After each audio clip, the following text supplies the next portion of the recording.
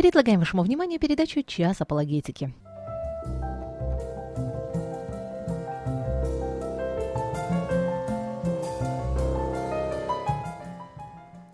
Дмитрий, здравствуйте. Здравствуйте. Добрый день, дорогие друзья. В прямом эфире на радио Мария передача «Час апологетики», которую ведут сотрудники Центра апологетических исследований. Сегодня в эфире сотрудник Центра Дмитрий Розет, и мы продолжим разговор про учение Церкви Мормонов или Церкви Иисуса Христа Святых Последних Дней. Давняя тема, которую мы уже порядочно времени рассматриваем, и мы дошли до чрезвычайно интересной темы, которая касается одной из священных книг Мормонской церкви, или, как они называют это, образцовых трудов. Называется эта книга «Драгоценная жемчужина». Вы слушаете передачу из архива «Радио Мария». Перед тем, как мы поговорим, напомню, что у мормонов, в отличие от христиан, есть несколько образцовых трудов или несколько священных писаний. Это Библия, и мормоны считают, что в Библии есть много ошибочно переведенных или утраченных моментов. Соответственно, Библия не настолько полна, не настолько достоверна, как обычно считают христиане. И есть также книга Мормона, книга, которую мормоны обычно называют краеугольным камнем своей религии, при помощи которой можно подойти к Богу ближе, чем при помощи любой другой книги. Хотя в книге Мормона, как мы уже говорили, нет многих учений, которые для религии мормонов, для учения мормонов принципиальны. Есть книга учений из Завета, о которой мы говорили месяц назад. И, наконец, мы подошли к еще одной книге под названием «Драгоценная жемчужина». Есть также еще откровения современных пророков, которые тоже считаются священным писанием, но это уже отдельный разговор. И сегодня мы говорим вот именно об этой книжке под названием «Драгоценная жемчужина». И перед тем, как мы с вами поговорим о ней подробно, напомню, что у нас есть несколько ресурсов, посвященных конкретно Мормонской церкви, которые, возможно, будут вам интересны, если эта тема в принципе вас интересует. Во-первых, это наш сайт, который посвящен учению, которое проповедуется в церкви Мормонов, называется «Храмы Мормонов, какое учение в них проповедуется». Сайт был создан несколько лет назад, приурочен к открытию храма Мормонов в Киеве. Но, в принципе, информация на нем вполне адекватна и до сих пор. И, в частности, на этом сайте вы найдете замечательный фильм на русском языке, о котором я сегодня еще упомянул. Называется он, фильм «Утерянная книга Авраама. Что стоит за удивительным заявлением мормонов». Книга Авраама – это одна из частей вот этой самой драгоценной жемчужины, о которой мы сегодня говорим. Найти сайт храма Мормонов можно по адресу eresi.info, и там на этой странице, куда вы попадете, есть ссылочки на сайты на украинском и на русском языках.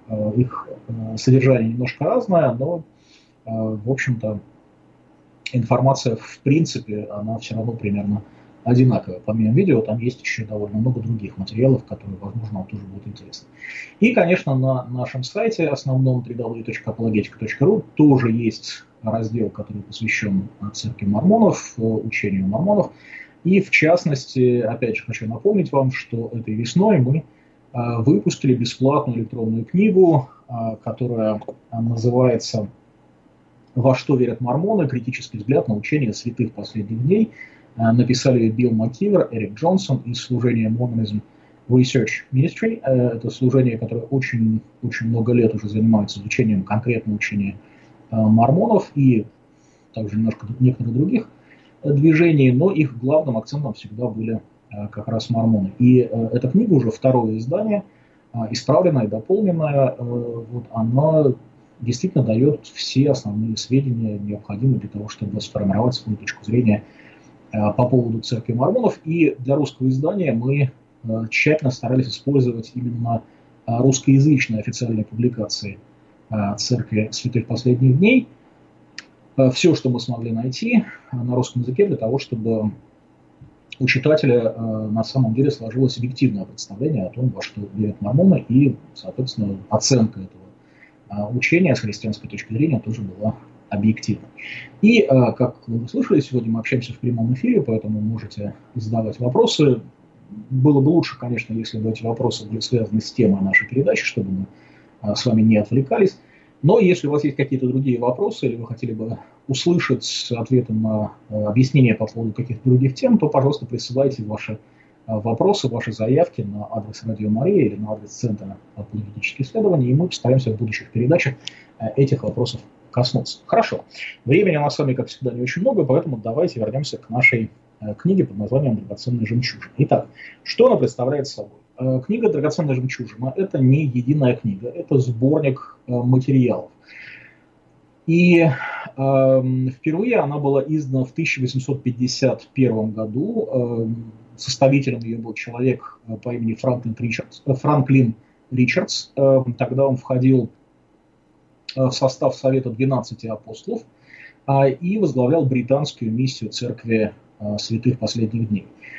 Задачей сборника было, как говорится в введении к «Драгоценной жемчужине», сделать доступными некоторые важные статьи, которые издавались ограниченным тиражом во времена Джозефа Смита. Книга получила широкое распространение и впоследствии стала образцовым трудом церкви в соответствии с решением первого президентства и Генеральной конференции, состоявшейся в Солт-Лейк-Сити 10 октября 1880 года. То есть где-то 30 лет понадобилось на то, чтобы эта книга вошла в канон священных писаний Мормонской церкви. Но сейчас она вполне каноническая. И, тем не менее, с 1880 года какие-то части книги претерпевали определенные изменения, и нынешний состав сборника, нынешний состав книги сформировался в 1979 году, потом в 1981 году тексты были заново отредактированы, то есть, по сути дела, в течение 100 лет текст редактировался, и вот сейчас мы с вами имеем тот текст, который у нас есть. В состав сборника «Драгоценная жемчужина» входит несколько документов. Во-первых, это книга Моисея, так называемая. Это первые главы перевода книги «Бытия», который был сделан самим Джозефом Смитом, первым пророком, основателем Мормонской церкви.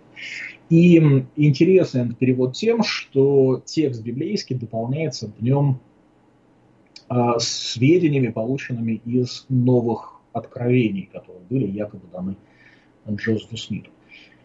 Вторая книга и вторая часть «Драгоценной жемчужины» – это та самая книга Авраама, которую я сегодня уже упоминал. Это, согласно официальной историографии, перевод египетского папируса, который был приобретен Джозефом Смитом у торговца древностями по имени Майкл Чандлер, который ездил по стране и устраивал такую передвижную выставку древностей, зарабатывая тем самым на жизнь. В его коллекции было несколько мумий и несколько кусков папируса.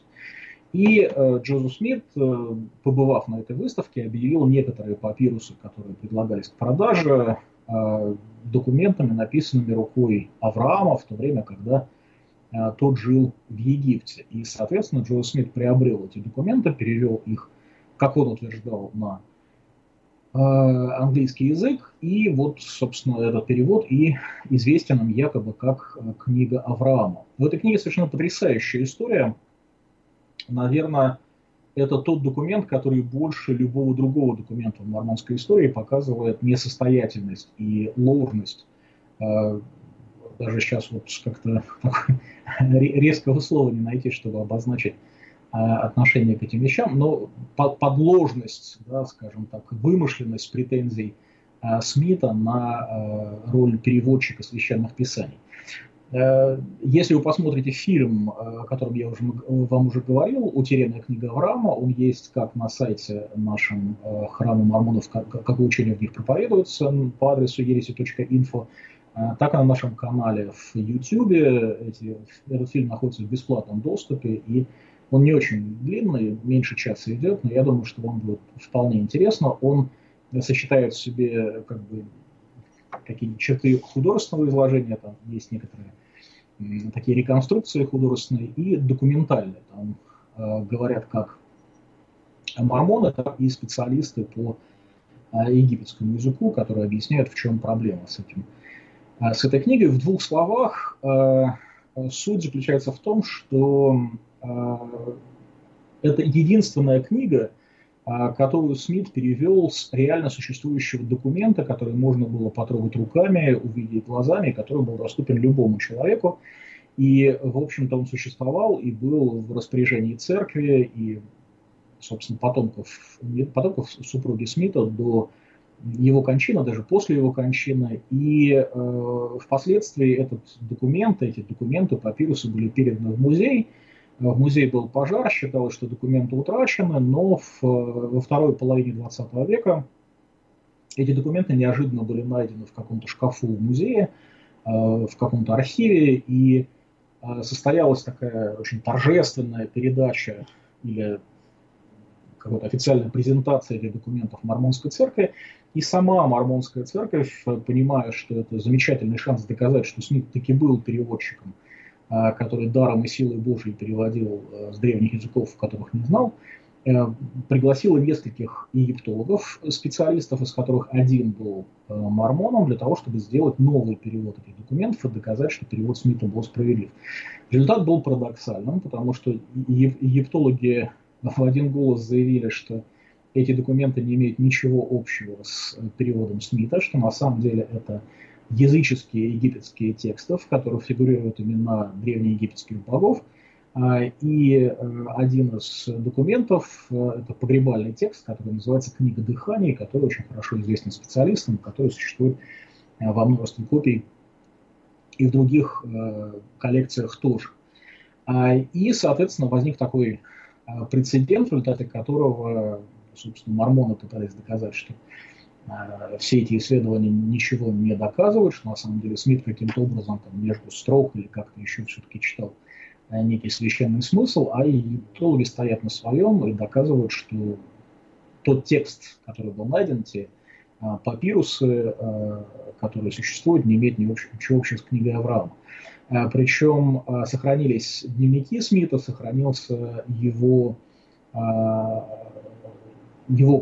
пометки, его какие-то технические документы, которые он заставлял, когда занимался якобы этим переводом. И, собственно, из них можно сделать вывод, доказать, убедиться, что речь идет именно о тех документах, которыми он пользовался. Более того, документы, которыми пользовался Смит, они были несколько попорчены, то есть они были не полны, текст кое-где был утрачен, и Смит собственноручно какими-то закорючками дополнил этот текст, перенеся с одного кусочка папируса иероглифа на другой. И, в общем, в книге, которая была выпущена в довесок к фильму, о котором мы с вами сегодня говорим, есть даже такие цветные вклейки, где показываются, как просто на фотокопии, на факсимиле этих папирусов показано, где какие строчки были скопированы и перенесены в другое место. И книга Авраама – это на самом деле достаточно такой серьезный момент, потому что ее неподлинность, неаутентичность, она очень сильно бьет по очень важным для мормонов учениям, которые не находят подтверждения ни в одной другой книге мормонского канона, в том числе это учение о чернокожих. Несмотря на то, что сегодня у чернокожих в мормонской церкви права равные с светлыми, с европеоидами, очень долгое время, до конца 70-х годов, чернокожие и цветные, люди с темным цветом кожи были лишены в мормонской церкви права быть носителями священства. Ну, там достаточно сложная сейчас история, почему это произошло, мы когда-нибудь к этому обязательно вернемся, но так или иначе, вот, поскольку эта книга до сих пор существует, то периодически темнокожие мормоны выражают недовольство в связи с тем, что хотя учение вроде бы как практика отменена, но тем не менее ее следы и ее первоистоки все-таки в писаниях остаются. И второй момент, книга Авраама – это единственный документ во всем мормонском каноне, в котором упоминается многобожие. То есть все остальные документы, которые существуют в мормонской церкви, категорически отрицают многобожие. Они излагают единобожие вплоть до ереси модализма. То есть если вы, допустим, посмотрите внимательно на книгу Мормона, и мы уже говорили когда-то об этом, то там Смит, будучи человеком богословским неграмотным, излагая учение о Боге, о Христе, говорил о том, что Христос есть самый Отец, вечный неба и земли. То есть такая вот любопытная история получается. То есть книга Мормона, по сути дела, противоречит книге Авраама в этих моментах. Более того, как мы с вами еще сейчас увидим, даже внутри самой драгоценной жемчужины есть серьезная проблема, потому что книга Моисея противоречит книге Авраама. То есть две соседние книги, которые есть в этом сборнике, они уже противоречат друг другу. Сейчас мы буквально через несколько секунд к этому вернемся. Но закончу список книг, которые есть в драгоценной жемчужине. Итак, книга Моисея, книга Авраама. Следующая книга называется «Джозеф Смит от Матфея». Это отрывок из, опять же, сделанного Джозефом Смитом перевода Евангелия от Матфея с 39 стиха 23 главы по 51 стих 24 главы, то есть такой очень небольшой отрывочек, буквально одна глава с небольшим. И библейский текст также дополнен откровениями, которые получил Смит. Вообще говоря, Смит закончил свой перевод Библии, он существует в полном виде, но церковь мормонов, по крайней мере, вот та церковь, о которой мы говорим, церковь Иисуса Христа Святых Последних Дней с центром в Солт-Лейк-Сити, этот перевод официально так и не признала. Другие течения мормонов, отколовшиеся с этого движения, они признали этот перевод и даже издавали его. Но в церковь мормонов как бы основная, главная, тех, кого все называют обычно мормонами, они признали только, не что признали, они используются в публикациях, в том числе в канонических, только отрывки из этого перевода, который сделал Джозеф Смит. И далее там же мы находим текст под названием «Джозеф Смит. История». Это отрывок из официального многотомного издания под названием «История церкви», а именно первые 5 глав первого тома, где рассказывается о том, как Джозеф Смит стал пророком мормонской церкви. И последняя часть, 5-я, это так называемые символы веры, то есть это положения, в которых перечисляются учения, взгляды мормонской церкви по тем или иным вопросам. Значит, здесь такая важная оговорка, когда христиане говорят о символе веры, они обычно говорят о таком достаточно длинном тексте, состоящем из нескольких параграфов или артикулов, или догматов. Когда мормоны говорят символы веры, они каждое положение вот этого вероисповедания называют символом веры. Поэтому речь идет о едином тексте, в котором как бы вот каждый артикул, каждый догмат назван отдельным символом веры. Совершенно не исторический подход, но опять же, в силу того, что церковь мормонов создавалась людьми не очень искушенными в богословии христианской истории, то вполне понятно и логично, почему так происходит. Хорошо, давайте все-таки попробуем поближе посмотреть на книгу под названием «Книга Авраама», потому что это наиболее интересная, наиболее скандальная, наиболее сложная часть драгоценной жемчужины, которая создает наибольшее количество проблем для мормонской церкви. Итак, первое. Как я уже говорил, в книге Авраама присутствует учение о многобожии. И ни в одном другом каноническом для мормонской церкви сочинении Джозефа Смита нет упоминания о многочисленных богах. И более того, самое неприятное для мормонов вещь заключается в том, что соседняя книга Моисея, то есть две книги, которые идут друг за другом в составе драгоценной жемчужины, которые имеют одинаковый канонический статус, которые одинаково, по идее, должны быть богодухновенны. Вот, книга Моисея категорически настаивает на том, что есть только один Бог. Если вы заглянете в книгу Моисея, 1 главу, 6 стих, там сказано: «Единородный мой есть и будет Спаситель», это Бог сам говорит, «ибо Он преисполнен благодати истины, но нет Бога, кроме меня, и все сущее пребывает предо мной, ибо я все знаю». То есть такое утверждение в стиле книги пророка Исаии. Вот, естественно, причин верить в то, что здесь говорит Бог, у нас нет. В общем, есть все основания полагать, что эту книгу, как и все остальные, Джозеф Смит сам выдумал, но, тем не менее, так сказать, вот, не то, что выдумал, это, конечно, книга Моисея претендует на то, что это перевод из книги Бытия, и, в общем-то, Смит имел перед глазами библейский текст, то есть то, что там взяты какие-то обертона из книги Исаии, тоже не случайно. Смит вполне мог скопировать из одной книги в другой, даже не смущаясь тем, что книга Исаии была написана много лет позже, чем книга Бытия, такие вещи происходят периодически в книге Мормона и в других мормонских текстах. Но так или иначе, факт остается фактом. Книга Моисея по любым причинам она выражает такое явное единобожие. Но все на самом деле еще гораздо хуже, еще гораздо сложнее. Потому что если посмотреть на 2 и 3 главы книги Моисея и на 4 и 5 главы книги Авраама, то мы увидим, что там рассказывается история сотворения мира. Причем повествования, они практически параллельны друг другу. То есть они в некоторых местах написаны буквально одним и тем же языком, одними и теми же выражениями. И самое главное различие между этими двумя повествованиями заключается в том, что в книге Моисея сотворение мира происходит, делает его, да, мир творит один Бог, да, который говорит о себе в единственном числе.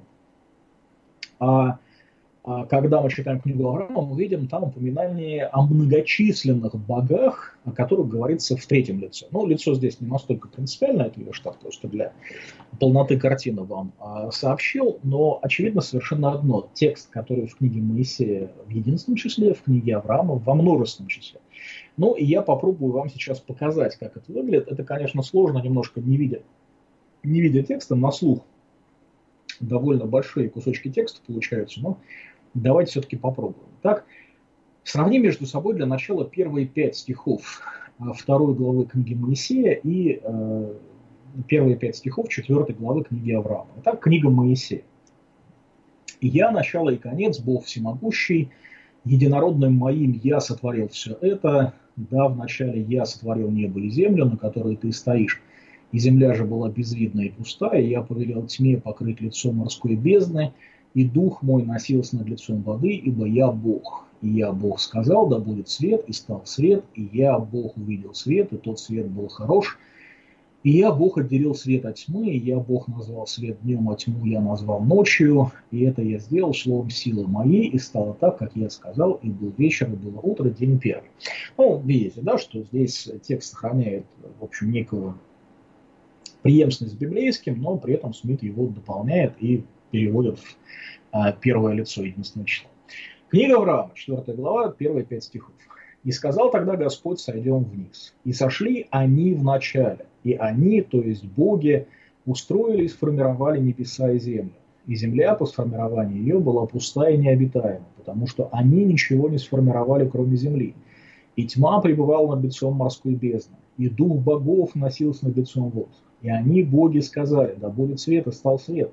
И они, боги, постигли свет, ибо он был яркий. И отделили они свет, и сделали так, сделали так, чтобы он отделился от тьмы. Назвали боги свет днем, а тьму ночью». Ну вот вам характерный пример. Книга Моисея говорит в единственном числе абсолютно тот же самый текст, ну или, по крайней мере, очень близкий к этому тексту, те же самые события в книге Авраама описываются во множественном числе. А в конце той же главы, тех же глав, 2 глава книги Моисея, 26-27 стихи. «И я, Бог, сказал единородному моему, который был со мной от начала, создадим человека по образу нашему и по подобию нашему. И я, Бог, сотворил человека по образу моему, по образу единородного моего сотворил я его, мужчину и женщину сотворил я их». Здесь, в пересказе с поправками Джозефа Смита, текст говорит о том, что вот эта вот фраза, которую мы находим в Писании, «сотворим человека по образу нашему, по подобию нашему», это, в общем-то, с точки зрения Смита в книге Моисея, речь идет о диалоге отца и сына. Да? А если же мы заглянем в книгу Авраама, те же самые стихи, только 4 глава 26-27, там мы видим следующее. «И боги держали совет между собой и сказали, сойдем и сформируем человека по образу нашему и по подобию нашему. И так боги сошли, чтобы устроить человека по образу своему, по образу богов, сформировать им его, мужчину и женщину, сформировать им их». То есть здесь мы видим уже, что тот же самый текст, да, по образу нашему, подобию нашему, это уже образ и подобие богов. И здесь, конечно, невольно вспоминаешь слова Бригама Янга, второго президента Мормонской церкви, который говорил о том, что мы не знаем, сколько всего существует богов, но знаем точно, что не было времени, когда богов не существовало вовсе. То есть речь идет явно не только о Боге Отце и боге Сыне, и сами мормоны, собственно, говорят о том, что решение о сотворении Земли было принято на Совете богов, где собрались боги, и Иисус Христос выступал там в роли будущего Спасителя, то есть как бы речь идет не о Боге Отце и Боге Сыне, там в этот божественный совет входили множество богов всяких разных, включая и Бога Отца. В следующей главе, 3 глава книги Моисея, 7 стих, и книга Авраама, 5 глава, 7 стих, продолжаем, значит, книга Моисея. «Я, Господь Бог, образовал человека из праха земного и вдунул в ноздри его дыхание жизни, и стал человек душой живой, первая плоть на земле, а также первый человек. Однако все сущее прежде было сотворено, но духовно было сотворено и создано по слову моему». Вот, достаточно сложный для понимания текст, совершенно как бы с какими-то странными дополнениями по отношению к Библии, но ладно, сейчас не об этом речь. Книга Авраама, тот же отрывок, та же самая история. «И боги сформировали человека из праха земного, и взяли дух его, то есть дух человека, и вселили его в него, и вдохнули в ноздри его дыхание жизни, и стал человек душой живой». Да, то, что в книге Моисея приписывается Богу, в книге Авраама приписывается богам. То есть такая вот замечательная картина получается. Да, с одной стороны единобожие, с другой стороны многобожие. И именно в книге «Драгоценная жемчужина» мы вот это удивительное расхождение наблюдаем. То есть мы видим, как этот конфликт присутствует прямо внутри канонического священного писания Мормонской церкви. И второй интересный момент, который мы находим в книге Авраама, это то, что книга Авраама расходится с Библией. Ну, в данном случае таким наиболее ярким, наверное, примером будет момент, который касается жизни или там времени пребывания Авраама в Египте. И, собственно, история, о которой идет речь, это история, когда Авраам, войдя в Египет, предложил своей жене выдать себя за его сестру, да, для того, чтобы, значит, фараон не убил его, пожелав взять себе его жену. И интересный момент заключается в том, что если в библейском повествовании ложь Сары, она всецело является инициативой Авраама, то есть, ну вот давайте почитаем, Бытие 12 глава, 11-13 стихи. Когда же он, Авраам, приближался к Египту, то сказал Саре, жене своей: вот я знаю, что ты женщина, прекрасная видом, и когда египтяне увидят тебя, то скажут: это жена его, и убьют меня, а тебя оставят живых. Скажи же, что ты мне сестра, дабы мне хорошо было ради тебя, дабы жива была душа моя через тебя. То есть мы видим совершенно простую картину, да, Аврааму было страшно, он не захотел страдать из-за жены, предложил жене выдать себя за сестру. Ну и дальше мы знаем, что история, она получила такой необычный поворот, но в данном случае интересно другое. В книге Авраама, 2 глава, 22-25 стихи, по совершенно непонятной прихоти Джозефа Смита инициатором этой лжи является никто иной, как сам Бог. То есть Бог велит Аврааму представить Сару в качестве своей сестры.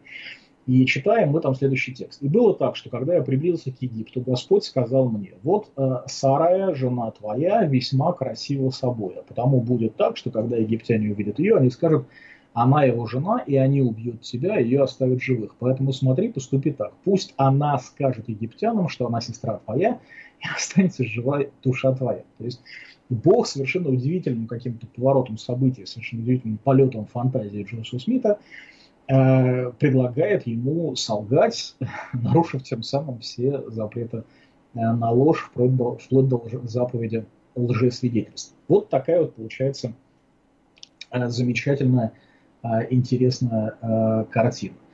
Да, ну и, собственно, еще раз напоминаю, что фильм «Утерянная книга Авраама», там очень подробно объясняется, в общем, все проблемы, которые связаны с текстом книги Авраама. Я говорил о том, что Мормонская церковь сама поручила нескольким египтологам сделать перевод. В результате единственный египтолог, который этим занимался, если не ошибаюсь, его имя было Ди Грин, вот, он ушел из мормонской церкви. То есть результат был достаточно печальный.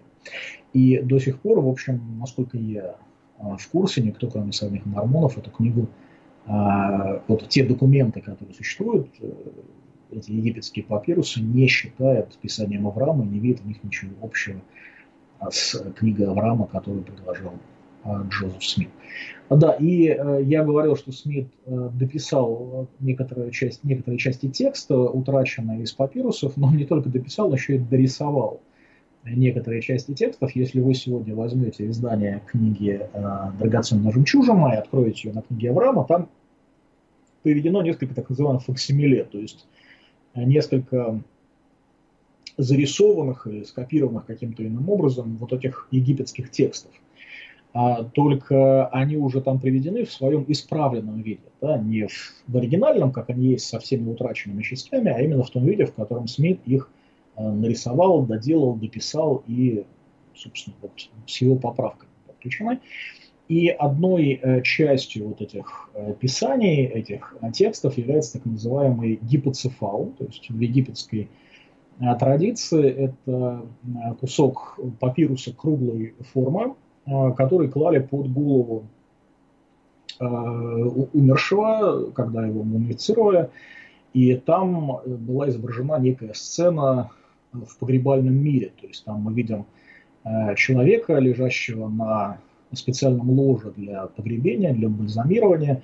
Внизу под этим ложем стоят специальные кувшины, куда помещаются части внутренностей погребающего. Наверху летает его душа в виде птицы Ба, значит, и над ним стоят там бальзамировщик и, собственно, ну, то есть там такие совершенно очевидные, явные, как говорят египтологи, очевидно любому египтологу персонажи, которые не имеют никакого отношения к библейской истории. Явно такая языческая сцена, происходящая в загробном мире.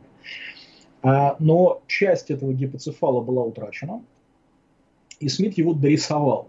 То есть вместо того, чтобы сохранить те картины, которые там на самом деле должны быть, он, значит, дорисовал их какими-то очень странными, ну, поскольку он художником тоже, видимо, был не очень хорошим, то и картинки получились такие достаточно странное, вот, чем-то напоминающее результат творчества Остапа Бендера из 12 стульев, такой человек с головой в виде сахарной головы. Вот, результат примерно такой же был, и, конечно, вместо совершенно явных каких-то вот египетских изображений, да, там, допустим, должны были быть звериные головы, там, вместо этого появились какие-то человеческие изображения, человеческие лица. То есть Смит, конечно, здесь сделал такой интересный подлог в свою пользу.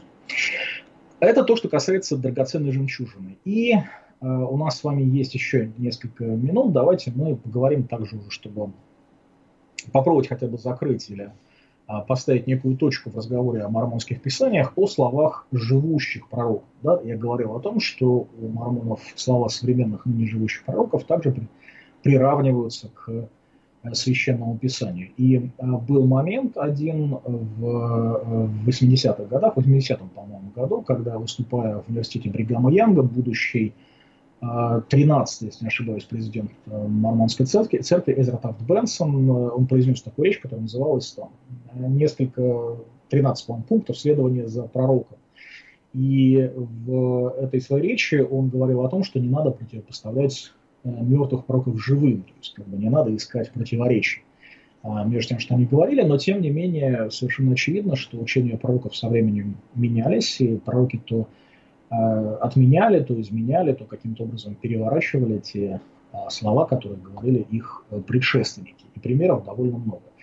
Но вот давайте взглянем на то, что мормоны говорят по этому поводу. Значит, помимо этих 4 книг Священного Писания, то есть Библии, книги Мормон, Драгоценной жемчужины, Учения и Заветов, вдохновленные свыше слова наших живущих пророков тоже становятся для нас священным писанием. Мы слышим их слова на конференциях, читаем в церковных изданиях и получаем их в виде наставления от местных руководителей священства.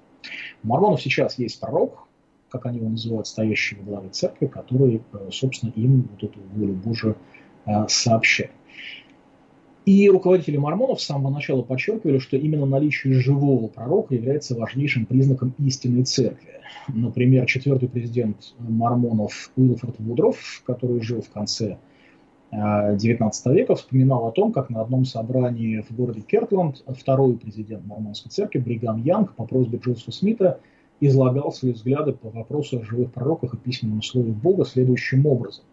Брат Бригам встал, он взял Библию и положил ее, и он взял книгу Мормона и положил ее, он взял книгу Учений и Заветов, положил ее перед собой, и он сказал: вот письменное слово Бога к нам, в котором говорится о трудах Бога почти от сотворения мира до наших дней. И все же, сказал он, в сравнении с живыми пророками, эти книги ничто для меня.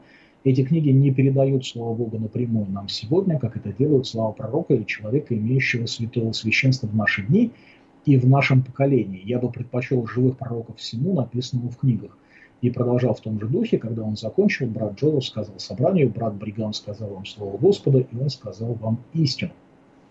Ну, все это чудесно. Но странно, если то, что Бог возвещает сегодня через живущих пророков, противоречит тому, что он говорил когда-то через пророков, написавших священные книги. А эти противоречия тоже есть, как я уже говорил, даже сами пророки противоречат друг другу и отменяют те учения, которые когда-то возвещали их предшественники. Мормоны считают, что слова пророков церкви святых последних дней непогрешимы по определению. Тот же Уилфред Вудроф утверждал, что Бог никогда не позволит пророку ввести в церковь заблуждение. Он говорил, точнее, это мы находим в книге «Основы Евангелия», учебник, которым пользуется мормонская церковь. Цитата такая: «Господь никогда не позволит мне или кому-либо другому, занимающему пост президента этой церкви, вести вас по неправильному пути. Если бы я пытался сделать это, Господь устранил бы меня с моего места, и то же самое он сделал бы с любым другим человеком, который пытался бы увести детей человеческих от Божьих откровений и от выполнения их обязанностей». Однако достаточно часто в истории церкви мормонов мы сталкиваемся с высказыванием мормонских пророков, которые не стали учением, и которые современная церковь мормонов отказывается признать Божьим Словом. Одним характерным явным примером является учение об Адаме Боге. Это учение, которое сам Бригам Янг, второй президент мормонской церкви, развивал. Там идея была в том, что никто иной, как сам Бог в лице Адама пришел в Эдемский сад для того, чтобы начать человечество. Если мы вспомним, что по учению мормонов Адам согрешил, даже человечество было, то получается, что Бог сошел в Эдемский сад для того, чтобы согрешить, и для того, чтобы человечество началось. Неудивительно, что современные мормоны это учение не признают никаким образом. Но тогда возникает вопрос, как же быть со словами Вудрофа, который утверждает, что Бог не позволил бы своим пророкам ввести людей в заблуждение. И, соответственно, сегодня мормоны решают проблему таким образом, что пророк, как выразился Джозеф Смит, является пророком только когда действует в этом качестве. То есть сегодня в современной мормонской церкви пророческими признаются те высказывания, которые высказаны в больших общих конференциях церкви или в виде каких-то письменных документов, распространяемых в церкви. И, значит, это откровение должно быть одобрено общей конференцией, и только тогда оно становится обязательно для всякого члена церкви. Хотя интересно, что даже мнение по поводу того, как учение пророков становится пророчеством обязательными для всех, даже в этом смысле в учении мормонов есть определенные расхождения и разные точки зрения. Вот такая вот интересная вещь. 10-й президент церкви Джозеф Смит утверждал, что признание или непризнание словосочетания любого мормона, независимо от его положения, в церковной иерархии должно основываться на сопоставлении сказанного с образцовыми трудами. То есть должно быть сравнено с Библией, книгой Мормона, Учением Заветов и Драгоценной жемчужиной. Если есть противоречие, то новые слова нужно отвергнуть. Такой некий аналог соло-скриптуры мормонский, но, к сожалению, в реальности это не соблюдается. Хорошо, дорогие друзья, к сожалению, наше время подошло к концу. Большое спасибо за то, что слушали эту программу сегодня. Через 2 недели, если Господу будет угодно, живы будем, мы вновь встретимся и продолжим наш разговор на эту или другую тему. А на этом мы с вами сегодня прощаемся. Оставайтесь с миром, служите Господу с радостью, берегите себя и своих близких. С Богом!